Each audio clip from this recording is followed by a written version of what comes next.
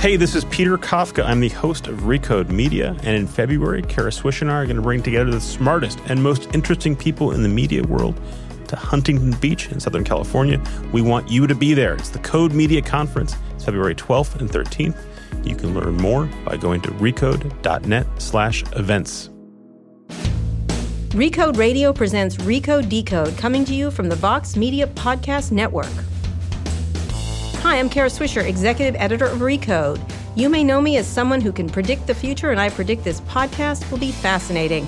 You're listening to Recode Decode, a podcast about tech and media's key players, big ideas, and how they're changing the world we live in.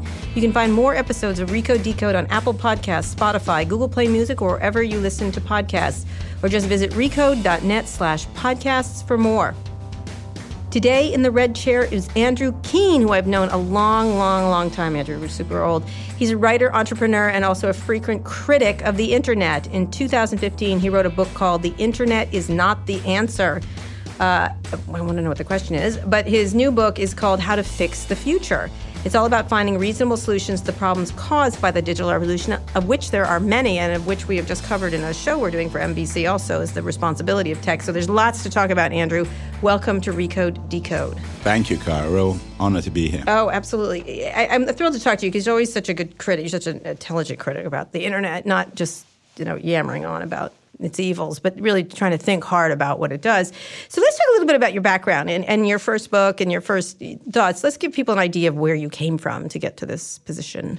Well, where I came from is I was an internet entrepreneur in the mid-90s. Mm-hmm. I had a startup, you might remember it, called Audio Cafe. Yep, I met you then, I think. Yeah, we knew one another then. And it was one of those Me Too music startups that raised lots of money and then failed because it didn't really have a coherent business idea. Mm-hmm. Which didn't matter at the time. Well, it didn't matter. It was a lot of fun. It was the most exciting. We're on Spear Street and all happened around here. We had an office on Mission Street. Raised lots of money, got into the internet, had a lot of interesting, exciting experiences. And then did some other business development stuff after the crash. So lived through the boom and the crash. And then I was at an event in the probably in around 2003, probably about 2004. I was at Foo Camp, which I'm sure you've been to. Tim O'Reilly, which we've had on Who's Had It. Yeah, and who now is a friend of mine, even though we haven't always been friends. But anyway, I went to Foo Camp in the early days of Web 2.0, and it occurred to me that the dream of Web 2.0, of this kind of disintermediated media, of this media that could work because it would be democratized and we'd get rid of gatekeepers like you, wasn't such a great idea. So in 2007, I wrote a book called Cult of the Amateur, which was a critique of the sort of democratized nature of digital media. It was very controversial. Well, because at the time, everyone, it's so interesting when you sort of fast forward to today where everyone's gone crazy, essentially. But you were talking about the idea, you want to get to the ethos behind the people who made the internet, which was everybody should have a say, everybody has equal footing, everyone has equal expertise, perhaps. There was an idea, there was a very strong ethos within, so to give that concept of that. Yeah, and I think it was very genuine. I think people like O'Reilly meant it. I think they were genuine in their wish that media would be democratized. But my critique was that, firstly, curators have value. Mm-hmm. Secondly, when you do away with curation, you also undermine truth.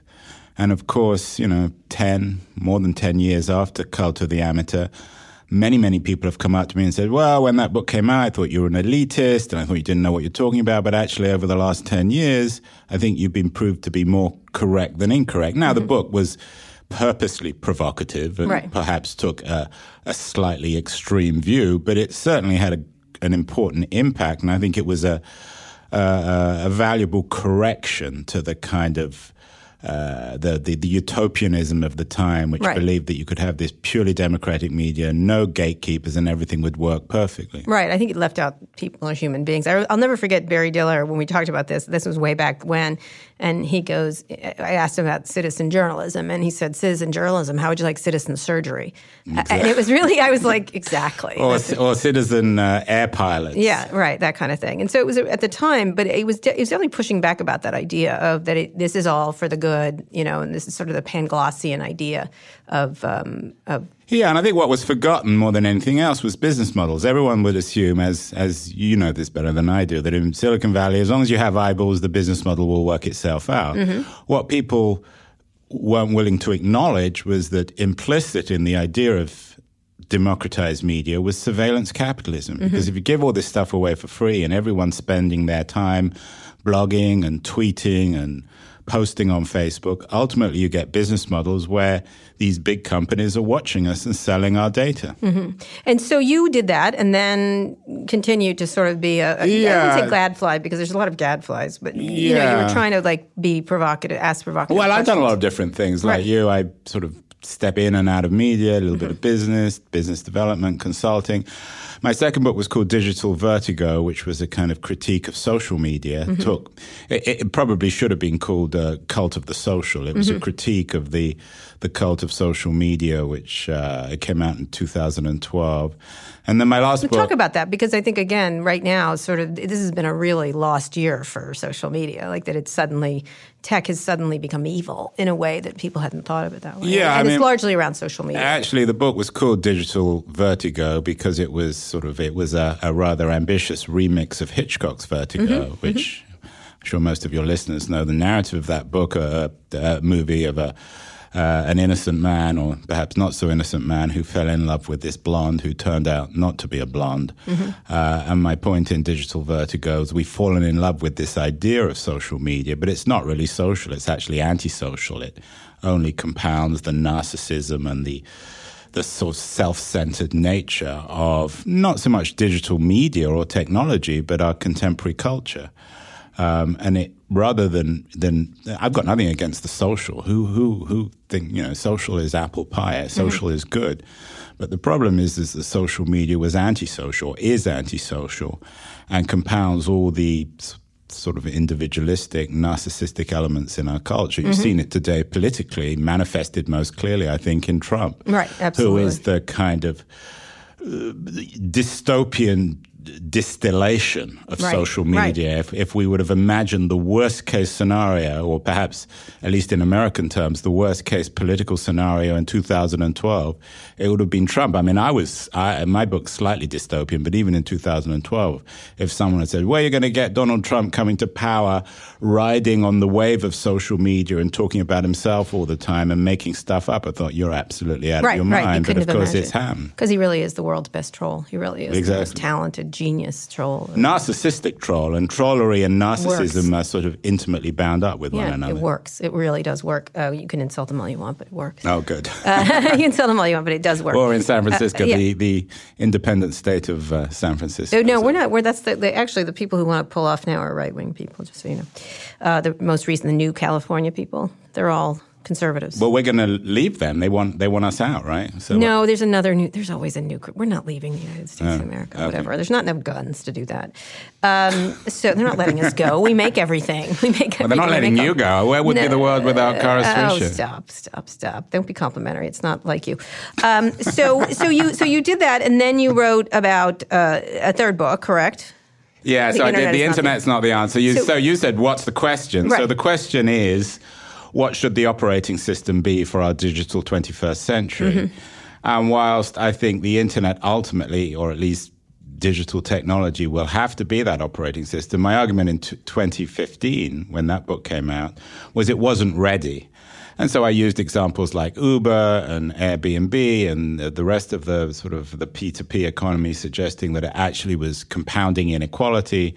I developed my ideas about surveillance capitalism, and the Internet's not the answer was one of, I think, the first full-blown critiques of the kind of society that the digital revolution was producing. And I concluded that for the most part, it wasn't something that we really wanted. So we had to reform it. None of my books, I need to remind your listeners, none of my books, I hope at least, are Luddite. They're not against technology. Right. Although it's always easy to pigeonhole someone like myself as being anti-technology. But, I'm a tech entrepreneur. I'm as connected and in love with technology as anyone else. It's just that I think I've been a little bit more critical in understanding the social and economic and political consequences of the revolution. Against the backdrop of when you do talk to the leaders of these companies, they're unusually naive about.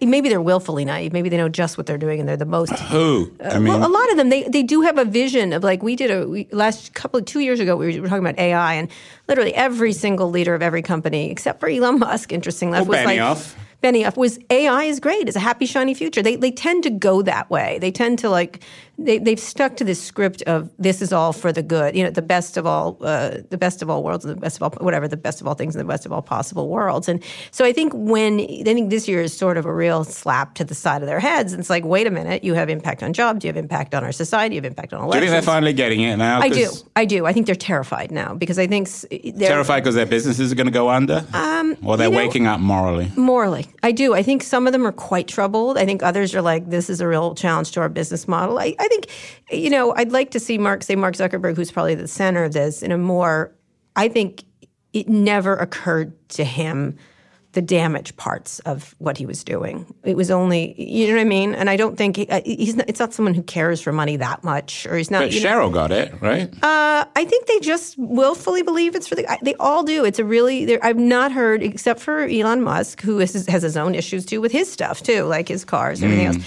I think they tend towards naivete bordering on willful naivete. But it doesn't necessarily cross over into their personal lives. So, for example, they're quite careful about how much access their kids have to personal technology. Yeah. So they do get it as long as getting it doesn't involve undermining their professional lives and their wealth. Right, exactly. I think you're seeing a lot of resurgence of Tristan Harris and tech addiction. You're seeing the Russia stuff, today there's a terrorism. Did Facebook cause terrorism? It seems like, Twitter, Facebook. But I think the danger, there are two dangers. Firstly, we can flip this thing on its head, and suddenly from being our savior, technology becomes the problem. And neither of those things are true. We've got to walk the fine line between digital utopianism and dystopianism. Right. And I think we also need to be careful, particularly in Silicon Valley, which has no memory. I think the most culturally problematic thing about Silicon Valley is this general amnesia, this idea that, if we've thought of it, no one's thought of it before. Right.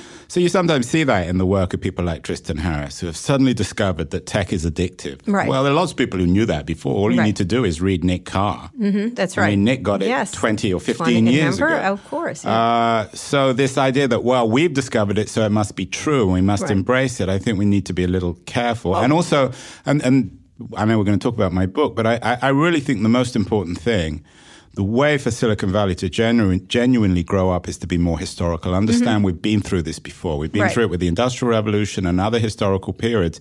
This is not happening for the first time in human history. No, but they hung the moon. I don't know if you know that. It was really interesting. It's an American expression, but what does it mean? They hung the moon. They did everything. The moon. They did it. They're responsible for all beauty. You mean the tech guys? Yeah, they think of themselves that way. It was interesting because when President Obama was leaving, he gave a speech that didn't get as noticed as much, but I certainly did, where he talked about this idea that tech people have this idea that tech solves all problems, and maybe government isn't a problem to solve by tech, and that there's certain problems that don't have tech solutions, and including, and we'll talk about this, the impact on jobs. The new inventions coming are quite impactful on jobs in a way that, a squirrel video, it wasn't. They've certainly decimated music, entertainment, journalism.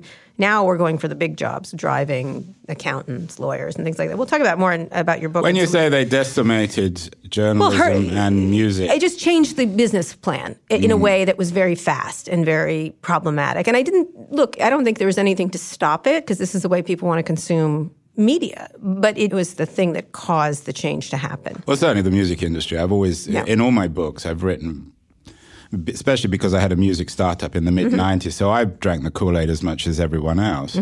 And certainly the impact on the music industry is self-evident. It's unarguable, the impact. I mean, the global revenue of recorded music dropped 50%, I think, between Napster in 1999 and about 2015. Right. So there's no arguing with that. As perhaps it should have. It shouldn't have stayed the same way. You weren't going to. It's like saying we should still have horses.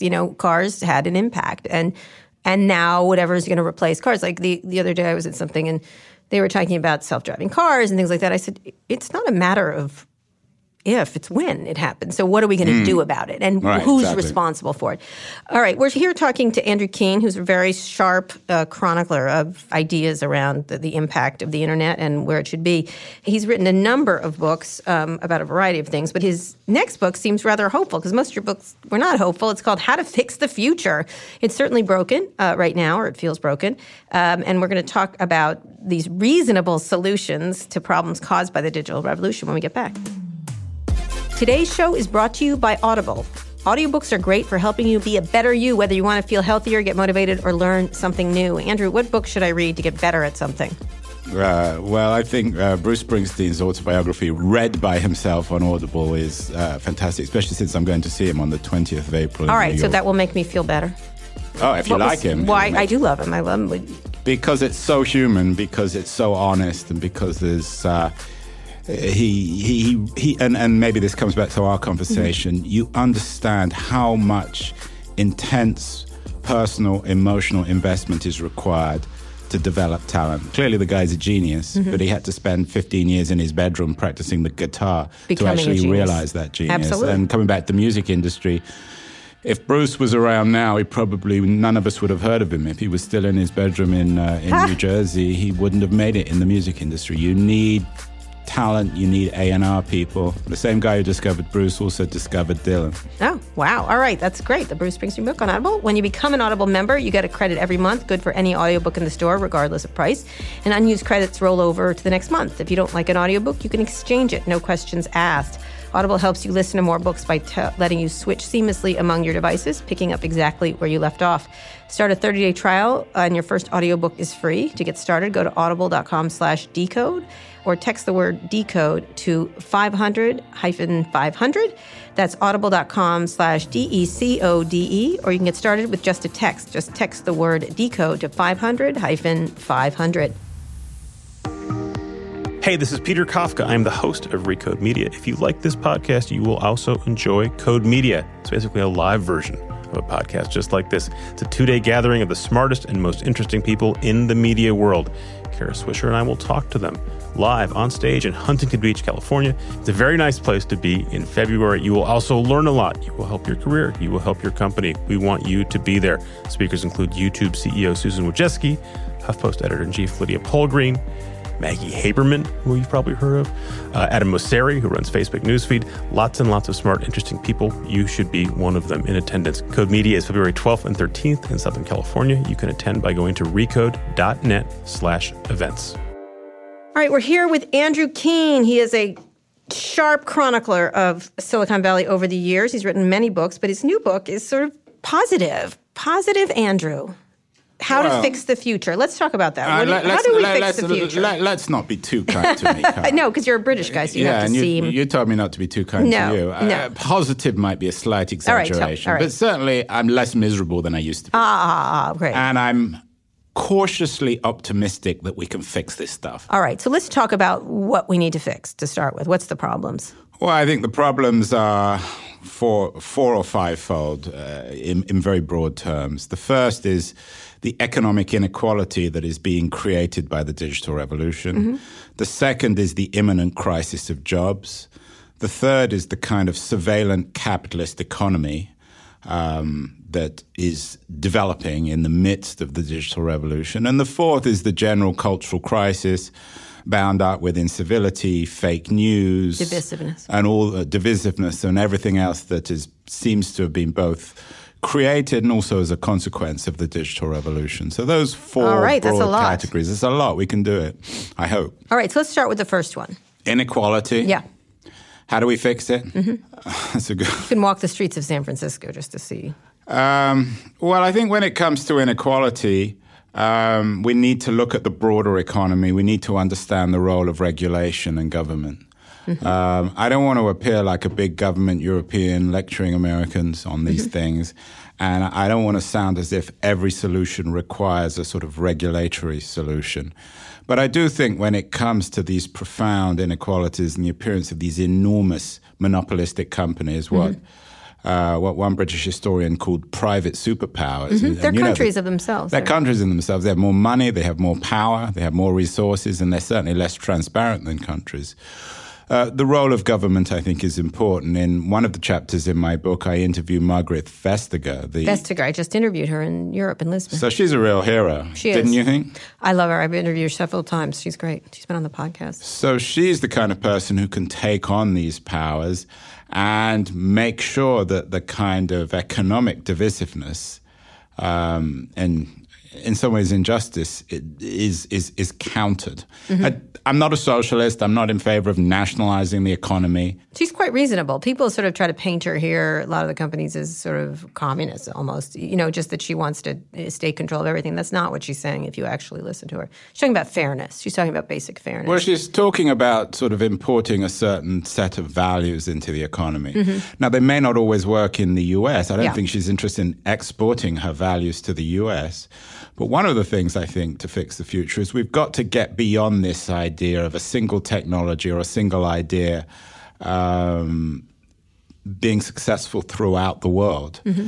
The fragmentation of the internet, which horrifies perhaps the Facebooks and the Googles of the world because they're so dependent on a global marketplace, might not be such a bad thing. So Vestager's values may be relevant in Europe, but not so much in Asia and certainly not so much in America. And she doesn't want to impose those, but she has a set of values. And in the book, I describe my conversations with her. She has a set of values which I think are very credible and coherent. And she is successfully taking these companies on. She's the only one who is. I mean, Obama didn't, and Trump certainly isn't. No, we just abrogated all of it, all of it. Well, we fell in love with it, and I think Silicon Valley has a responsibility when it comes to Obama. They did a great job seducing the guy. Mm-hmm. Eric Schmidt and everybody else who convinced him that Silicon Valley was the solution, that the internet was the answer, and it isn't. That doesn't legitimize Trump. But certainly I think one of my most I'm overall an admirer of Obama, but I'm not a great admirer of his relationship with Silicon Valley. Yeah, I don't think he had much.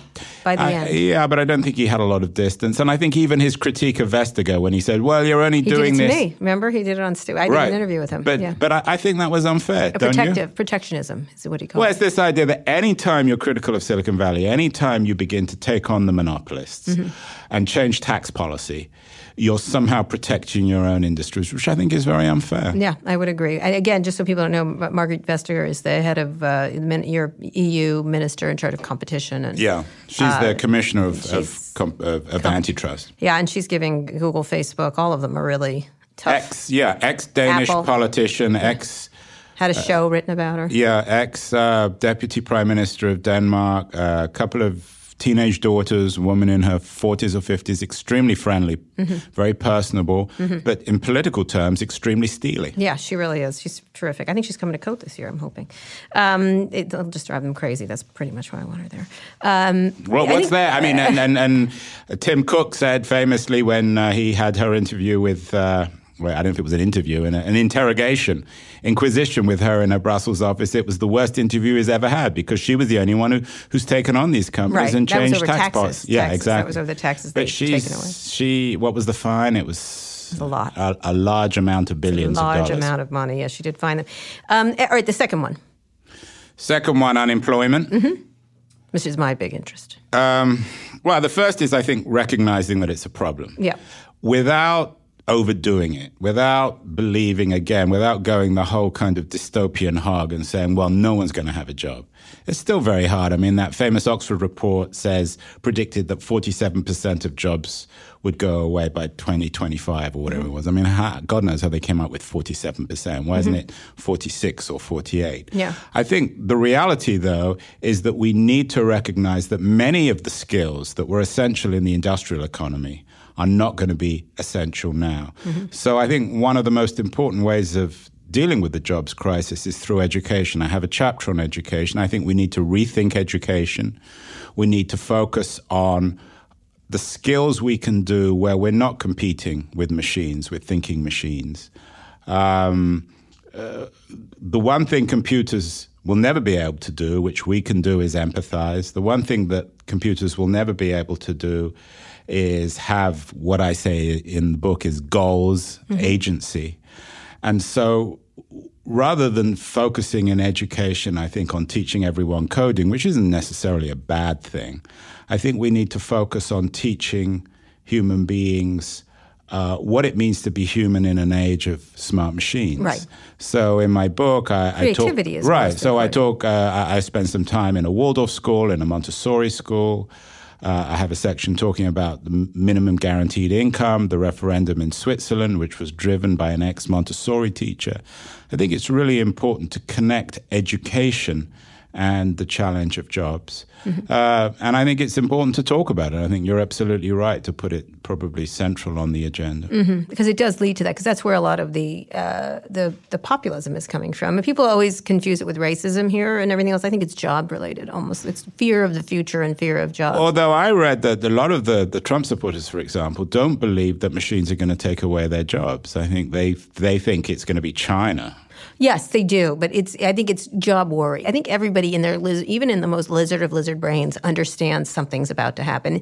Very similar to when the farming went to manufacturing economy. The industrial age is over, and now we're in the thinking machines age. And that's why we need, again, to go back historically. My book is quite historical. We need to remind ourselves that we've been through this before. Right. In 1840. But no memory. Yeah, 95% of people worked on the land by the beginning or the middle of the 20th century.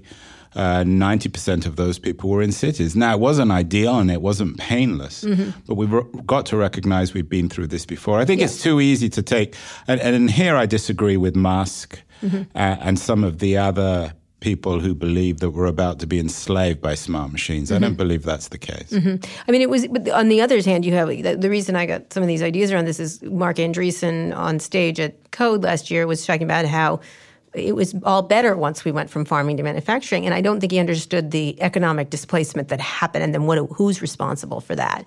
I think, again, it's that happy, shiny future, and it'll be okay someday, and some people will benefit and others will not. And I think I said to him, I was like, well, what happened to the family of the blacksmith? And he's like, well, so what? Like, he almost was like, he didn't say But so. Andreessen's an odd case because he grew up on the land and he has a very sort of love-hate relationship with his family and the culture he's from. Right. But it's interesting that... And he suffers amnesia as well. Amnesia. But it was interesting that the economic displacement is the concern for me. And he's like, it'll get fixed. And of course, he's right in the long term, but in the short term, the pain that it's causing is quite severe. Well, it's the old joke, and it's not really very funny about, if your neighbor gets unemployed, it's a problem. If you get unemployed, it's a crisis. Right, exactly. And the idea of displacement is all very well to look at, but if it happens to you, if your whole world is taken away, and that's exactly what's happening in America. Right. And that explains much of the political chaos and the problems and the way in which populists are taking advantage of this. But I do think that Silicon Valley, I do think there are a lot of people in Silicon Valley who get this problem. I think they're embracing guaranteed minimum income, which is a little problematic because I think the mentality in Silicon Valley is, well, there's this long-term economic job crisis. Well, we'll create an app for that. Right. Everything has an app. Everything has an app. Everything has a solution. And I think the guaranteed minimum income is an interesting idea, but it's not the solution in itself. It's not going to solve everything. And in today's political climate in America, it's unimaginable. I mean, it's possible in Switzerland. It's possible in Finland or Estonia. It does. I every time they push it, I'm like, it feels like welfare, and of course, which is a dirty word. And it will be certainly perceived in this country as welfare. So. They have new names for it, but it feels like. But what is interesting is, and I interview some of the people in the book, that there are some more responsible VCs, for example, like Albert Wenger from Union Square Ventures in New York. I mean, he gets it. And even some of the more kind of what you might think of as adolescent Silicon Valley types, they're beginning to embrace the idea of guaranteed minimum income. Yeah, it's an interesting question. Okay, the next one? Surveillance capitalism. Yes. Someone had to remind me of that. Well, it's not. Unfortunately, it's not mine. Someone else came up with it. The surveillance capitalism, which is the product of the dominant business model in Silicon Valley, which is give away the product and watch everyone and what they're doing. Right. Google and Facebook are the classic examples. That's what they do for a living. So the way to challenge this, I think, is through innovation. I think much of your audience will be entrepreneurs. Mm-hmm. The real opportunity today is not a regulatory one, but an innovative one. Mm-hmm. I use the example, for example, of the car industry. In the 1950s, the American car industry dominated the world. They had enormous market share. 20 years later, the American car industry had collapsed because they produced cars which were death traps. And Ralph Nader exposed this, and you saw the rise of the German car industry, which was predicated on safety. I think we're at a similar time in the digital economy. I think consumers will and are coming round to the recognition that this business model is not in their interest. Right. And what we need are entrepreneurs to come up with new ideas. I have some examples of companies trying to pioneer, it's hard, but trying to pioneer new business models that aren't dependent on the slot machine of attention. Yeah, but also aren't predicated on big data. Right. So that, we'll give you our stuff for free, you give us your data. We know more and more about you. And, you Facebook people would say, well, it's not really like that. But it is really like that. When it comes down to it, that's why these companies are so profitable. And I think surveillance capitalism is problematic on many different levels. It's certainly problematic, obviously, on a political sense. Snowden exposed that. But commercially, it doesn't work. And I think in 30 or 40 years, it will be obvious that it doesn't work. It's we always take everything for granted. And then when it gets undermined, it seems obvious to us that it didn't work. But this model, in my view, doesn't work. And that's why some of the larger companies are actually better positioned. I think Apple is better positioned than Google or Facebook. Yeah. And I would really, I think Mark Zuckerberg has been rearranging the deck chairs on the Titanic with these latest reforms of Facebook.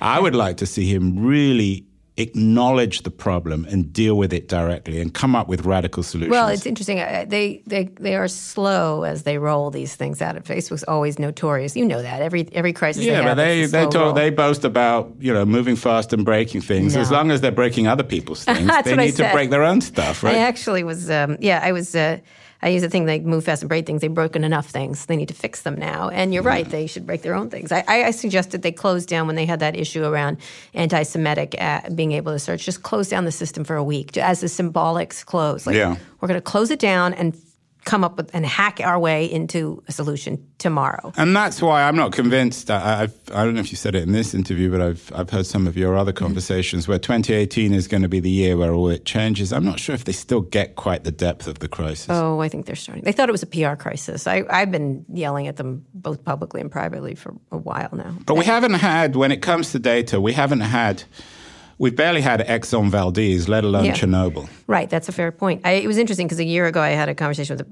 pretty prominent Facebook executive, not a name you would know, but he called me hysterical when I was talking about this. You mean funny or paranoid? No, paranoid. And of course I was like, I don't think so. I think it's problematic. And I was more worried about the Russian stuff. I thought that would get more attention, and of course it has. But on the other side, you can't blame them for everything. It's citizens using these tools, by the way. Yeah, and it's consumers. Again, it's part of the kind of great seduction. My first book was originally called The Great Seduction, before The Cult of the Amateur. But it's part of this great seduction that Silicon Valley, I think, has orchestrated on the world, where you can have everything. You can have incredibly good products, and they can be free, and you can love them, and we're benefiting the world, and we're benefiting you. But the reality, of course, is none of those things are true. It's true you can have great products, and it's true they can be free, but they're not really free.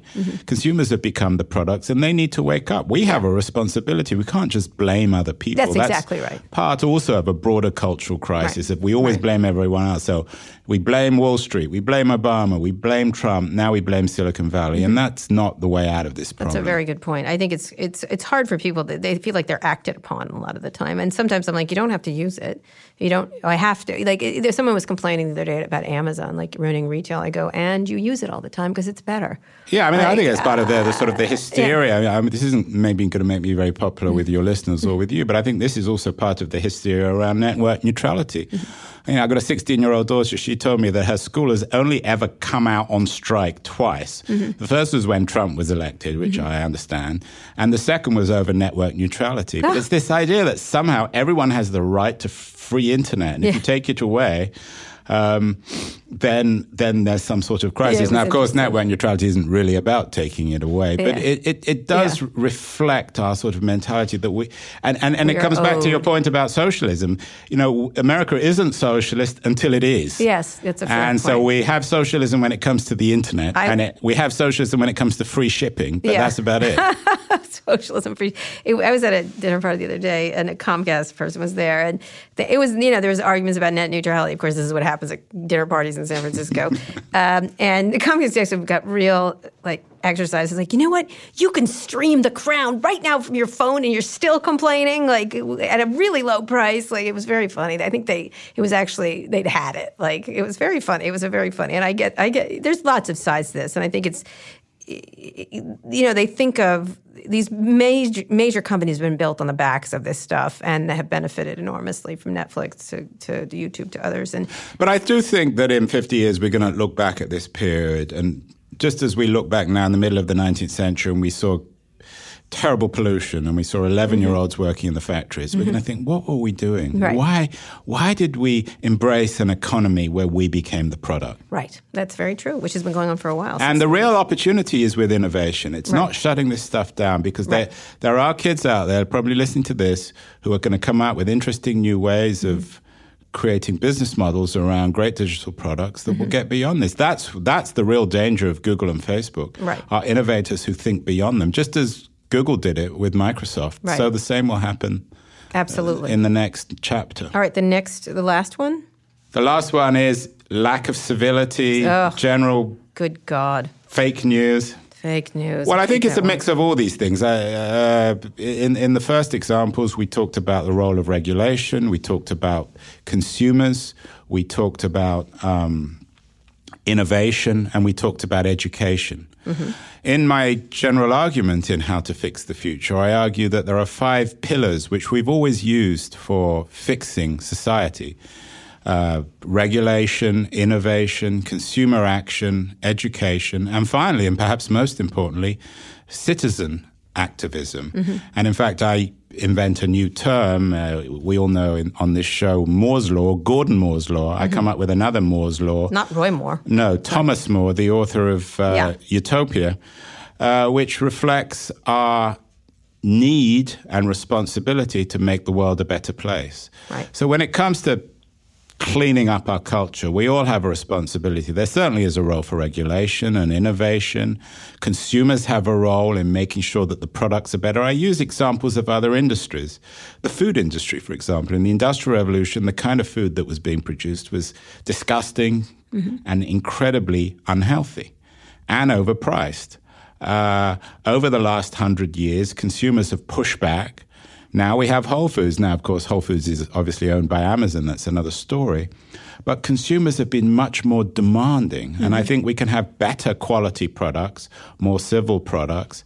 But we all have a responsibility to behave ourselves. And one of the chapters I have 2 kind of middle chapters in the book, one in Estonia and one in Singapore. And both these countries, which have very different political cultures and histories, they have much more civil cultures. People are behaving themselves much more. That's partly because I think you no longer have anonymity online. It's partly because people feel more responsible. But I think we need to look at other countries. One of the challenges, I think, I argue in the book, is not to look inwards. Silicon Valley needs to look at other examples of other cultures, Singapore and Estonia in particular, which are beginning to develop more civil digital societies. Well, although you have to wonder if it's you think there was just an article in the New York Times about India now eating fast food, France eating. We infect everything versus the other way around. We do. The U.S. infects things. All incivility could go worldwide just because we're Although so I good don't know at if it. Americans invented incivility. No, of course not. I'm The from British England. did, We really. are The British, proud of being.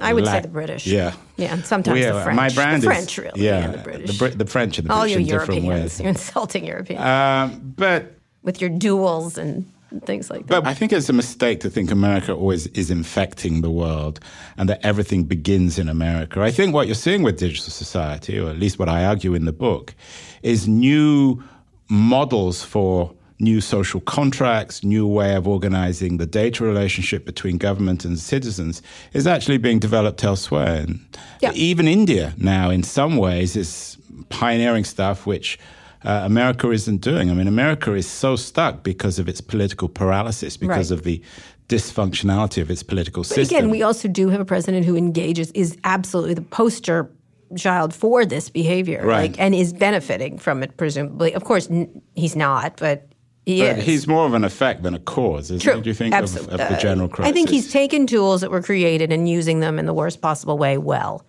You know what I mean? You cannot deny the impact. He's created distraction, persistent lying works. He's just doubling down on the negative parts of all these tools. I think it's also important to understand, I try and make this argument in the book, that we have a new kind of international system germinating. In the 20th century, the Cold War was premised on democracy versus authoritarian or totalitarian government. In the digital 21st century, we have this increasing chasm between supposed free societies and then a country like Russia, which has become a troll state, which is using trollery and investing in trolls, buildings full of trolls to undermine its enemies. Sure. And then the appearance, which I think is most worrying of all, of a kind of digital Big Brother in China, a true dystopian state. So the digital revolution is pioneering a new kind of ideological division in the world, which is very challenging, interesting, and worrying all in the same time. But these tools are certainly been much abused, I think, or easily abusable. And I think a lot of the people who created them didn't anticipate fully how they might be used, or they didn't care. But I think it's also important to remember that America still has the potential to build a digital democracy, and America still is a positive model when compared both with China and Russia. Yeah, but that's sort of low bar. Right? I don't know. Well, what's your model? Where you travel around the world, what have you seen that works? I think that people have lost their minds in this country at this point. But outside America, where should America look for models for fixing this stuff? It's hard to say because I think there's a natural human instinct to probably Europe in many ways. Denmark? Well, they're also nice in Denmark. I think it's hard because it's very compelling. Fear and hate is very compelling for a lot of people, and it's a way to blow your steam off. It has elements of addictiveness to it too. So it's, people know this about me. I don't drink or smoke or anything else, but I got to say I feel addicted to the news cycle in a way that I'd imagine what it feels like. But I'm not sure that addiction in itself is a bad thing, as long as you keep up with it. The problem when the addiction becomes narcissistic, where you live in an echo chamber and you believe all the lies that your own side puts out, and you're not open to any kind of discussion. Right, but I think there's something about it that's dangerously addictive. All of them, you can feel it. You're like something's gone real wrong. And I was just actually talking to someone like, how do you turn it back once you've... That's true. Then we had McCarthyism and then we didn't, right? But to be fair, and I'm the last person really should be defending the digital revolution. But to be fair, television has been as much responsible as doing for the MSNBC and Fox are as responsible. Well, certainly Fox. It's twitchy reactiveness that I think is the problem everywhere. Is twitchy reactiveness almost everywhere, and I think social media has only made that.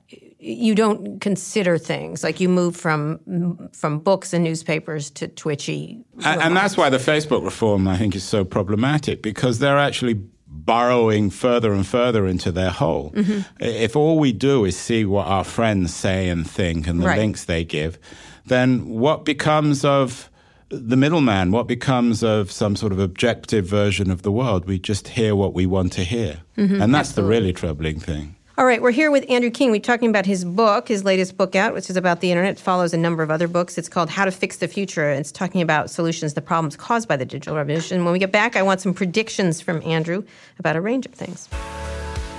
Today's show is brought to you by Squarespace. With Squarespace, you can create a beautiful website to showcase your work, promote your business, announce an upcoming event, and so much more. Customize the look and feel of your site with just a few clicks using their gorgeous design templates. Everything is optimized for mobile right out of the box. You can buy a domain and choose from over 200 extensions. And Squarespace offers free and secure hosting. There's nothing to patch or upgrade ever. But if you do need help, Squarespace offers award-winning customer support 24 hours a day, 7 days a week. Are you ready to make your great ideas stand out? Head to squarespace.com for a free trial. When you're ready to launch, use the offer code DECODE to save 10% off your first purchase of a website or domain. That's squarespace.com to start your free trial, and then use the offer code DECODE to save 10%. Today's show is brought to you by SimpliSafe, the fastest-growing home security company in the nation. They now protect more than 2 million people. Here's some exciting news. SimpliSafe has just released a brand new home security system. This system has been completely rebuilt and redesigned. They've added new safeguards to protect against power outages, downed Wi-Fi, cut lines, bats, hammers, and everything in between. The all-new SimpliSafe was redesigned to be practically invisible with powerful sensors so small you'll hardly notice them. But you know who'll notice them? Intruders. SimpliSafe spent years building this system. They added so much. But you still get the same fair and honest price, 24/7 protection for only $15 a month. And there's no contract. It's smaller, faster, and stronger than anything they built before. But supply is very limited. Visit simplisafe.com/decode now to order. That's SIMPLI, and then the word safe.com/decode to protect your home and family today. simplisafe.com/decode.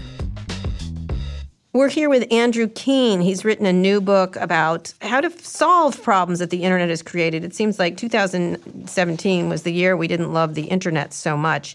Andrew's got a new book out where he's proposing solutions. One of his first books was called The Internet is Not the Answer. This new one is How to Fix the Future.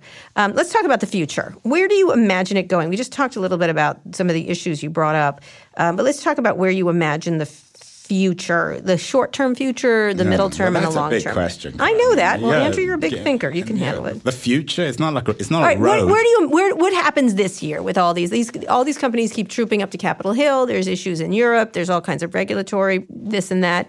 Do you imagine any regulatory actions anywhere? I don't. I think the U.S. government's going to punt on it. Myself. I think that some of the stuff going on in Europe will begin to have some relevance. I think, for example, the General Data Protection Act that is starting this year will make it very clear that the kind of surveillance capitalist economy that we've taken for granted for the last 25 years doesn't work and is, at least in terms of this new law, illegal. I think that the growing calls for antitrust regulation, or at least investigation and conversation in the U.S. will grow more and more. I think you already got people like Jonathan Taplin, who are very credible, Hollywood music people. You got Franklin Foer, just came out with an important book about this.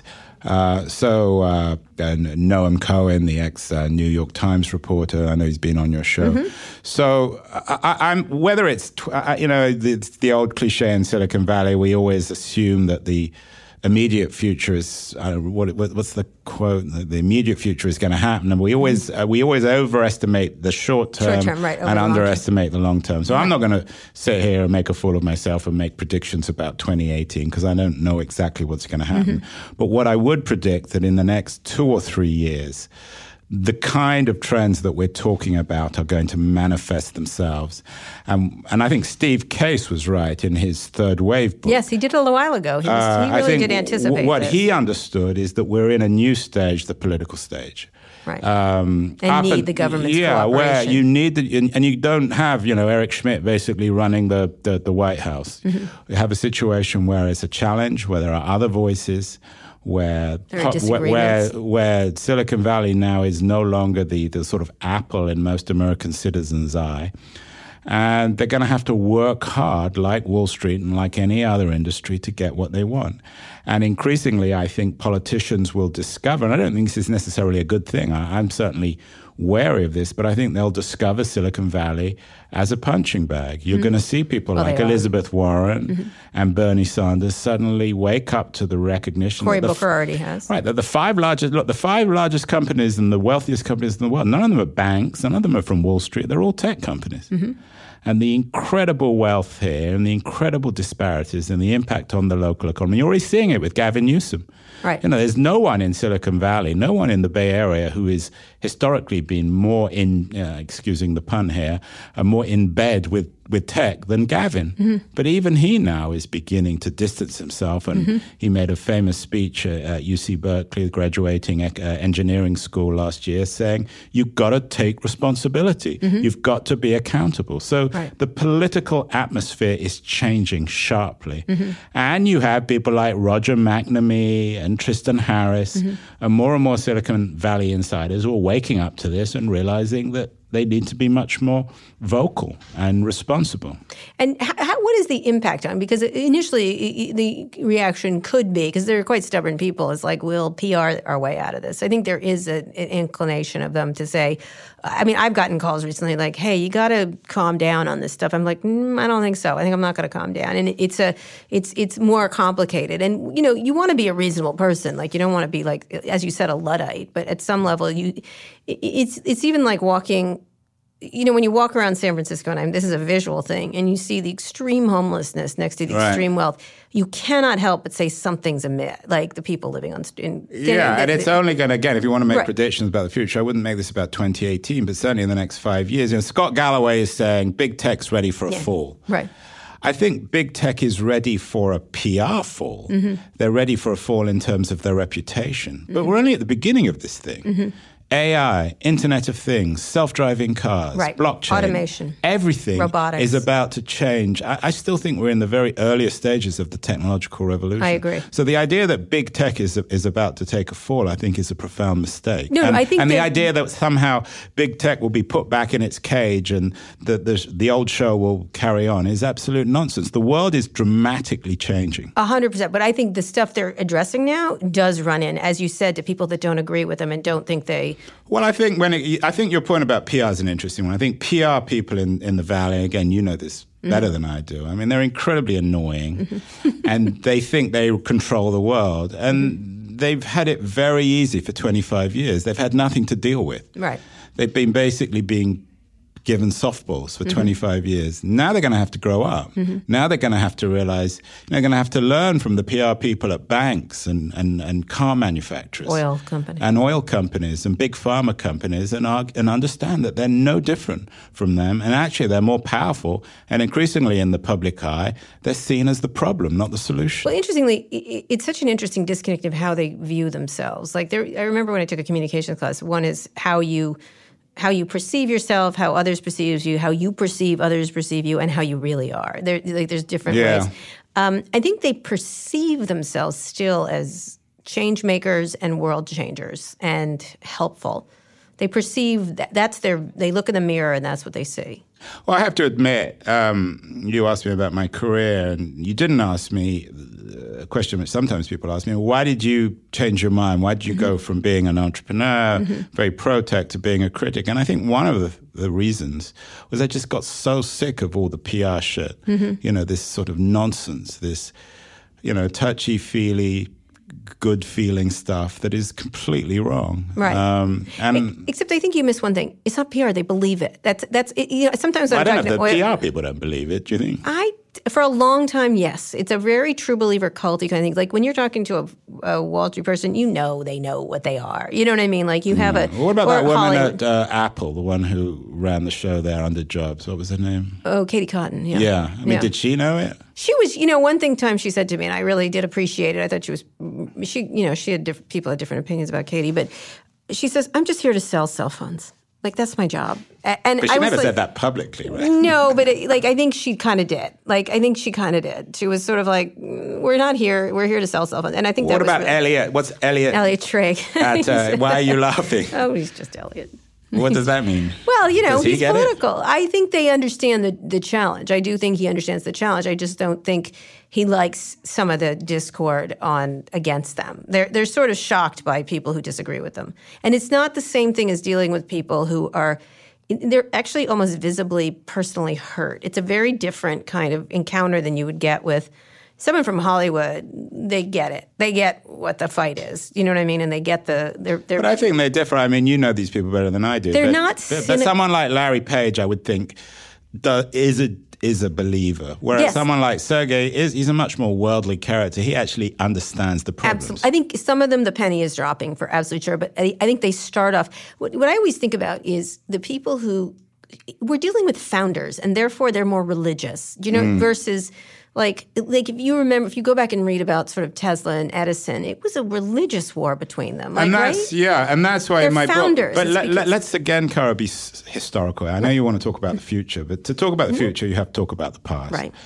And in my book on morality and getting these people to grow up, I again bring up the example of 19th century industrialists who were incredibly rich and often rather cruel in their business lives, who reinvented themselves. So a Carnegie, whose business career wasn't exemplary in a moral sense. Right. But then he spent the second half of his life investing in infrastructure and libraries. Right. And I think the guy who is the most interesting, I think Gates is a bit of a stereotype, but I think the one who, and I hope he's listening to this, although I'm sure he's too busy, is Bezos, because I think he's a mensch. He's a grown-up. He's incredibly smart. Spanish. He was an adult when he started. Yeah, but he's not a geek. He's not like Page. He understands it. He's the richest man in the world. And I think, and I'm wary of throwing around phrases like a moral responsibility. But if anyone has a responsibility, it's him, because he has the resources, the vision, the intelligence. Right. And I don't believe he's drunk the Kool-Aid. No. His company is different from the others as well. It's certainly not ideal in their labor practices. Right.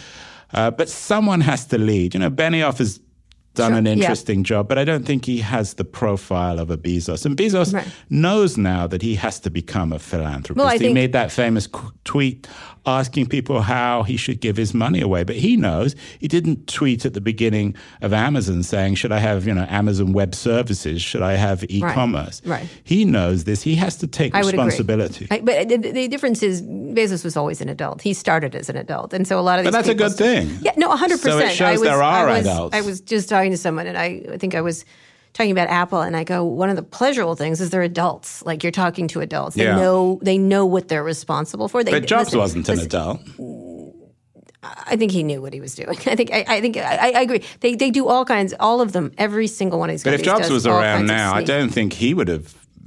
He was completely uninterested in any philanthropy. No, not at all. But I think that he would have changed. I do. I think you do? Yes, I do. I think he was changing. He was becoming different, I think.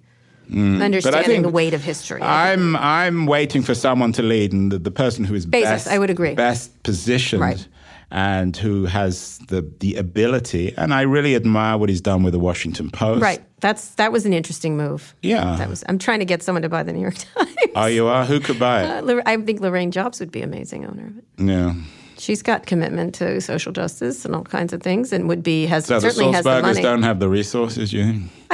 Think about this. I suggest this on stage. Like, what if it was just $1 billion investment for a certain part of it? Like, what would I asked Dean Baquet this? What would you do with $1 billion? And he's like, I can think of a lot of things I'd do, but it would certainly relieve pressure on that company financially. Yeah, but on the other hand, you wouldn't want to transform the New York Times into the Guardian, where they don't have a business. No, but model. It's not a charity. They would have a bit. It's not. It's the idea of what's wrong with investing in this? Like, think of it as don't just give up that it's a lost cause as a business. So Lauren Jobs, you think, has the vision to do it? I think she'd be a good owner. I was trying to think. There was a point many years ago, where I think Eric Schmidt did look at the New York Times when they were having all those financial troubles.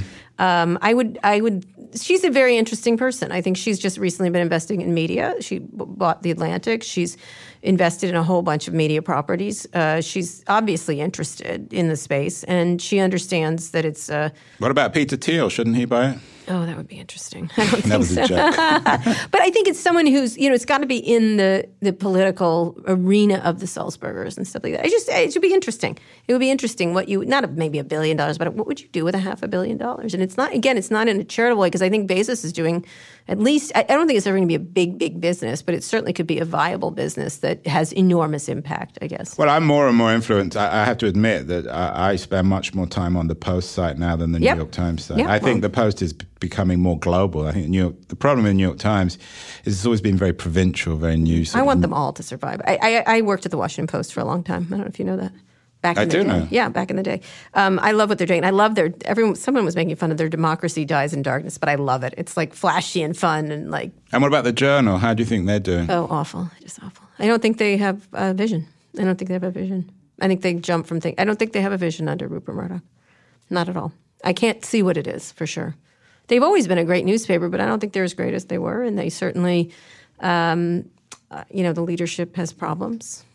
Although recently they've been trying to Although to be fair to the Journal, I think they have been certainly more vocal in their critique of Silicon Valley than the Times or the Post. Historically. Sort of, yes, sort of. I mean, maybe it reflects Murdoch's own problem with the business models. Yeah, he just wants to buy Yahoo, or he was using it as a cudgel. Like, I want to get this, and I want to. It's not. To me, it's not a well thought out theoretical thing. It's more like, I just don't think it's as smart as it was. I just don't. And it's not. I don't have any. Like, we had some issues with them, but I used to think of the Journal as much more thoughtful. I thought Paul, who ran it for years, was fantastic. I'm not as enamored with the new editors. I think they're very transactional. And I think they have a great opportunity to really do some. And believe me, there's so many great journalists there, so I don't want to insult all of them. I do think the Post certainly has become emboldened and in a good way under two things: a leader like Marty Barron, who runs it, and then an owner who really cares. And I don't. Some people say, "Oh, well, it didn't cost much for Bezos." For Bezos, it's not money; it's attention. It's attention. It's upon opportunity. He could do anything he wants. He can spend his money in any way, and he chose to invest in the Post. I mean, my last book was incredibly critical of Amazon. It had about 5 pages where my publisher was like terrified, saying, "You really should write this," and I did. Right. And the best review I got was in the Post. Interesting. I think it's an interesting time. I just the editor, I couldn't. He's become. It's given him the fuel he needs to do a really good job, and I think he's being very. I think they're being very careful. I think they're doing great journalism, and that's all you need. And they have an owner who's also adding to innovative business stuff and giving new ideas and fresh ideas, but in a way that is helpful versus, hey, let's digitize everything. You know what I mean? Yeah. Well, I think the challenge with all these serious newspapers is coming down to earth after Trump. Right. Yeah. What happens, and then it's still an interesting time. I think it's invigorated. Trump is certainly for all. Trump's attacks. Definitely been good for the business model of the Times. I mean, all of them. But it's also invigorated the staffs. Although I think at some point they're getting exhausted by the whole thing. At this point, I think every journalist who I know who's a political journalist is exhausted because it's like literally a week ago was Bannon, right? A week ago, and now are we talking about that book? No, we weren't. In any case, Andrew, this has been a fascinating discussion. How would you so when we go to like the Ubers and everything that's going to, and AI and stuff like that, if you want to close on what your biggest worry would be? My biggest worry? Yeah, of all of the different things. I'm sorry you have to pick one, but I'm going to make you. My biggest worry of everything is that nothing is done. Mm-hmm. The biggest worry is that we drift into what Neil Postman called a technocracy, a world where, in a dystopian world where these companies are bigger, more powerful, wealthier than governments. Mm-hmm. And they're run by people who have drunk the Kool-Aid, who believe they're correct, who live in our echo chamber culture, and who confuse the public and the private good, as I think somebody like Mark Zuckerberg does, and believes that whatever is in their interest and the interest of their company is in the interest of the world. So ultimately we have a world run for and by big tech, a tiny group of people, maybe in Silicon Valley, maybe on the East Coast, maybe in India or China, maybe attached to government, but who are creating what Huxley famously called a brave new world, one of sort of a dictatorship of technology, which undermines democracy, undermines civilization, and ultimately may even endanger us as a species. Wow. All right then, Andrew. That was cheerful, wasn't it? I thought I was supposed to be the cheerful guy. one. And anyway, it was great talking to you. It was an incredibly thoughtful show, and thanks for coming. If you enjoyed the interview as much as I did, be sure to subscribe to the show, be the first to listen to future episodes, or catch up on previous episodes. You can find more than 175 past interviews in whatever app you use to listen to this, or on our website, recode.net/podcast. If you have a minute, please leave us a review on Apple Podcasts. That helps other people find the show. Now that you're done with this, you should check out our other Recode Radio podcasts on Recode Media with Peter Kafka. You can hear no-nonsense interviews with some of the smartest people in media and entertainment. I also host Too Embarrassed to Ask, along with Lauren Good of The Verge, where I answer all of your questions about consumer tech. And on Recode Replay, you can find audio from all of Recode's live events, including the Code Conference. Thank you for listening to this episode of Recode Decode, and thank you to our editor, Joel Robbie, and our producer, Eric Johnson. I'll be back here on Wednesday. Tune in then. Hey, Recode Decode listeners, Ezra Klein here with a plug for my podcast, The Ezra Klein Show. It is a weekly conversation with the technologists, writers, and policymakers shaping our culture. People like Malcolm Gladwell, Ta-Nehisi Coates, Senator Cory Booker, and of course, Kara Swisher. You can find The Ezra Klein Show wherever you get your podcasts.